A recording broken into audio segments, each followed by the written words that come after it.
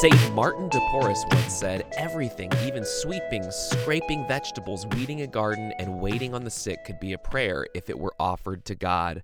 Welcome to the 31st episode of St. Dymphna's Playbook, the SDP, if you want to be cool, a production of the Grexley Podcast Network.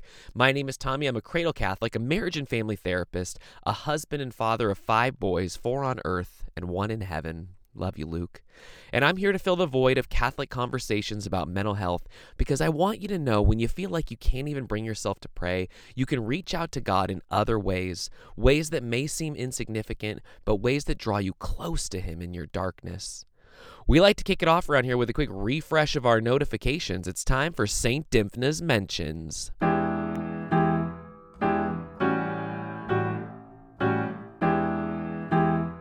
First up, Anonymous came by with a question that I'm sure all of us have had in one way or another. I'm a graduate student in a clinical psychology doctoral program, and I'm currently in my first year of practicum working as a trainee therapist.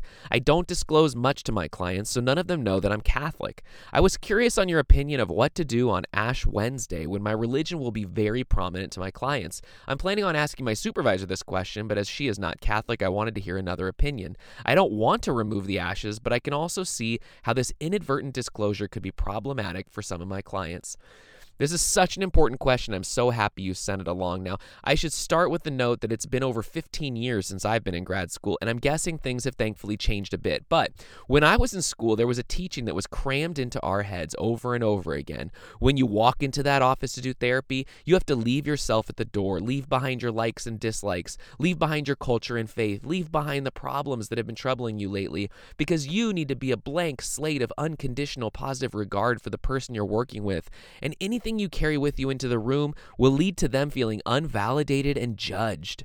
Then you actually become a therapist and try to work within that rule, only to realize it absolutely does not work. For starters, it's impossible. You cannot leave yourself at the door. You bring everything with you into every situation in your life, therapy included. It's not like you can take off all of your experiences, culture, and ideas of how the world works and hang them like a hat on a hat rack right before you walk in to do therapy. And that's actually a good thing, despite what my grad school curriculum taught me, because if there's one thing you need to make therapy work, to make the relationship become a vehicle for growing in wellness, it's authenticity. It's being your true self with the person you're working with. That's how the magic happens. That's where they learn they can trust you and know that you're actually engaging with them from a place of caring about them and not just because it's a job. Now, this doesn't mean that we should shine the spotlight on ourselves or our life. We always have to make sure that the spotlight is fixed squarely on the person we're working with, and that anything we share about ourselves is directed at helping them move forward. So thinking about wearing your ashes with all of that in mind, I think it would be a positive thing to sport your ashes on Ash Wednesday, because it shows that you are being your authentic self and willing to be vulnerable in front of those that you're working with. I really also think that therapists showing that they have a spiritual dimension to them is something a lot of people appreciate, because most of them have a spiritual dimension after all, and sometimes it feels like it gets ignored in therapy. So keep on keeping on and let us know when you become licensed. On to the next topic. If you're like me, you know that God loves you unconditionally, but that intellectual understanding doesn't seem to help with getting over the sense that God is dissatisfied with us, and this is especially true during times of spiritual dryness. I think a lot about how this struggle impacts my faith journey, my mental health, and how or if I can push through it. God loves me. He wants me to be saved and to get to heaven and to be with Him for all eternity, and yet I'm a miserable wretch of a person, and I can't really imagine Him being happy with me. First, it's important to note that this thought of God being dissatisfied with us is a projection of our own insecurities onto God, and that's the place where we need to start working. We don't like ourselves. We tend to think that we are generally unlovable. We try to get better and we fall over and over again, and then we conclude that God possibly can't be happy with us. I've tried to work on this, tried to work on allowing myself to feel loved by God, but it's hard. Negativity rears its ugly head over and over again despite my efforts. But what I have to stop and honestly realize is that this feeling comes from me and me alone. God's ways are not my ways. His way of loving is incomprehensibly different than my way of loving. His assessment of me and where I am on the path to Him is so different from my own fallen assessment, and I have no choice but to trust in Him, trust in the love I hear about again and again in Scripture. It can kind of be easy to see this situation as one of those common truth doesn't care about your feelings kind of thing, but as you know, I really don't believe in that idea, or at least as it's commonly presented. God cares about our feelings. He wants us to feel his peace and his love and his desire for us to be with him. And I think we have to do two things at least to start down the path to getting there. One, be willing to accept him at his word and fall into his loving arms in an act of surrender and complete abandonment. And two, start learning to love ourselves better. Start learning to accept the good things that come to us, the loving people we have in our lives, because we might not ever be able to feel God's love unless we can figure out how to love ourselves first. So each episode, I'm going to introduce you to a saint who can help us along our journey with mental health and wellness as Catholics. It's called Friend Request, and today I'm here to share a little bit about Saint Teresa Benedicta of the Cross, Edith Stein.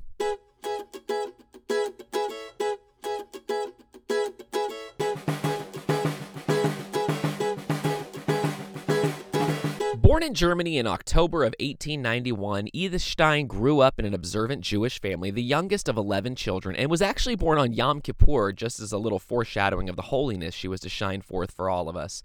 She went on to university, but her studies were interrupted by the outbreak of World War I. She volunteered as a Red Cross nun before coming back to finish her studies and earn her doctorate in philosophy summa cum laude. Then, in 1921, she picked up an autobiography of St. Teresa of Avila and found herself converting to the Catholic faith months later. She immediately sought entry into religious life and became a Discalced Carmelite in 1933. In 1942, she was actually captured by the Nazis and eventually sent to Auschwitz. Interestingly, a Dutch official at the concentration camp she was put in prior to Auschwitz was astonished by her calm and offered her a chance to escape, but she refused, stating, "If somebody intervened at this point and took away my chance to share in the fate of my brothers and sisters, that would be utter annihilation." She was killed in a gas chamber with her sister and many others just months later. I bring up Edith Stein not only because she's an incredible and holy woman, but because she also experienced a bitter and intense depression. She was once quoted as saying, "I gradually worked myself into real despair. I could no longer cross the street without wishing that a car would run over me and I would not come out alive." And this depression, combined with what most of us commonly know of our life, gives me real hope that there's always something waiting for us in our despair, in our darkness, and it encourages me, and hopefully you too, to keep putting one foot in front of the other no matter how dark things get. We like to close out this part of the podcast with a prayer, so here we go. O Prince of Peace, to all who receive you, your bright light and peace, help me to live in daily contact with you, listening to the words you have spoken and obeying them. O divine child, I place my hands in yours. I shall follow you. O let your divine life flow into me. Amen. And now, you can't do therapy over Twitter, but I'm happy to take your tweets and help you explore a bit in the hopes of finding a light in the darkness. It's time for Twitter therapy.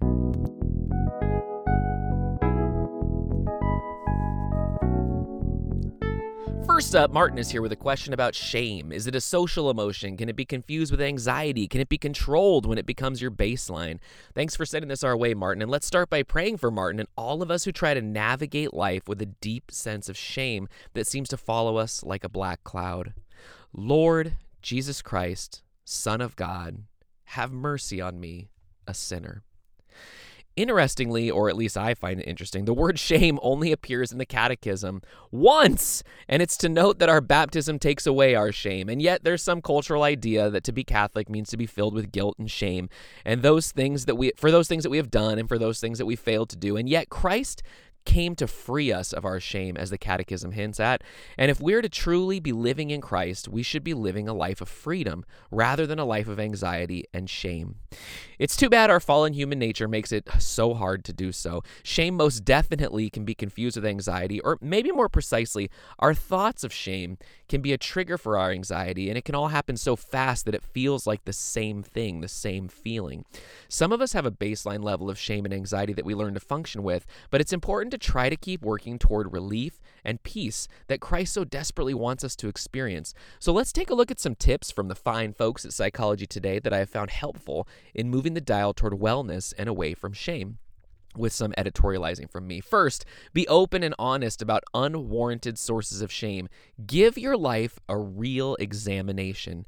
Next, decide what you're not going to allow to get to you any longer. Sometimes it can be easier to give up an emotional fight in our heads by deciding we're not going to let it get to us, rather than trying to actively battle the thought, which can often make it become more entrenched. So, for example, I'm not going to let the fact that I was a disappointment to my parents get to me anymore. When I feel shame about this, I'm going to remind myself that I was doing my best at the time. Some things were beyond my control, and I'll take a few deep, slow breaths and reset. Next, be willing to give up on a goal and allow yourself to stop feeling shame over not achieving that goal. Give yourself freedom instead of continuing to chase after something that you might not have the wherewithal to achieve right now. Decide what you're not responsible for and stop feeling shame over it. You don't have to engage in excess responsibility taking. And finally, actively forgive yourself for past mistakes. This is a big one. When Jesus commands us to forgive, that includes forgiving ourselves. So hang in there, Martin. Next, Bethany stopped by. I have recently confronted how much I feel that I have to take care of my mom, manage her anxiety, and basically mother my mother. I'm 36 and she's in good health, for context. This began in childhood but continues to this day. What are some resources that may be helpful to help me in learning a new relationship pattern and or establishing boundaries for my own health? And as a new convert to Catholicism, I'm just beginning to understand Mary as my mother and wonder if there's any help out there. Thanks, Bethany. Let's all stop what we're doing and join in prayer for Bethany and her mother and their relationship, that Mary may intercede to bring the peace and grace that only her Son can provide. Remember, O most gracious Virgin Mary, that never was it known that anyone who fled to thy protection, implored thy help, or sought thine intercession was left unaided. Inspired by this confidence, I fly unto thee, O Virgin of Virgins, my mother. To thee do I come, before thee I stand, sinful and sorrowful.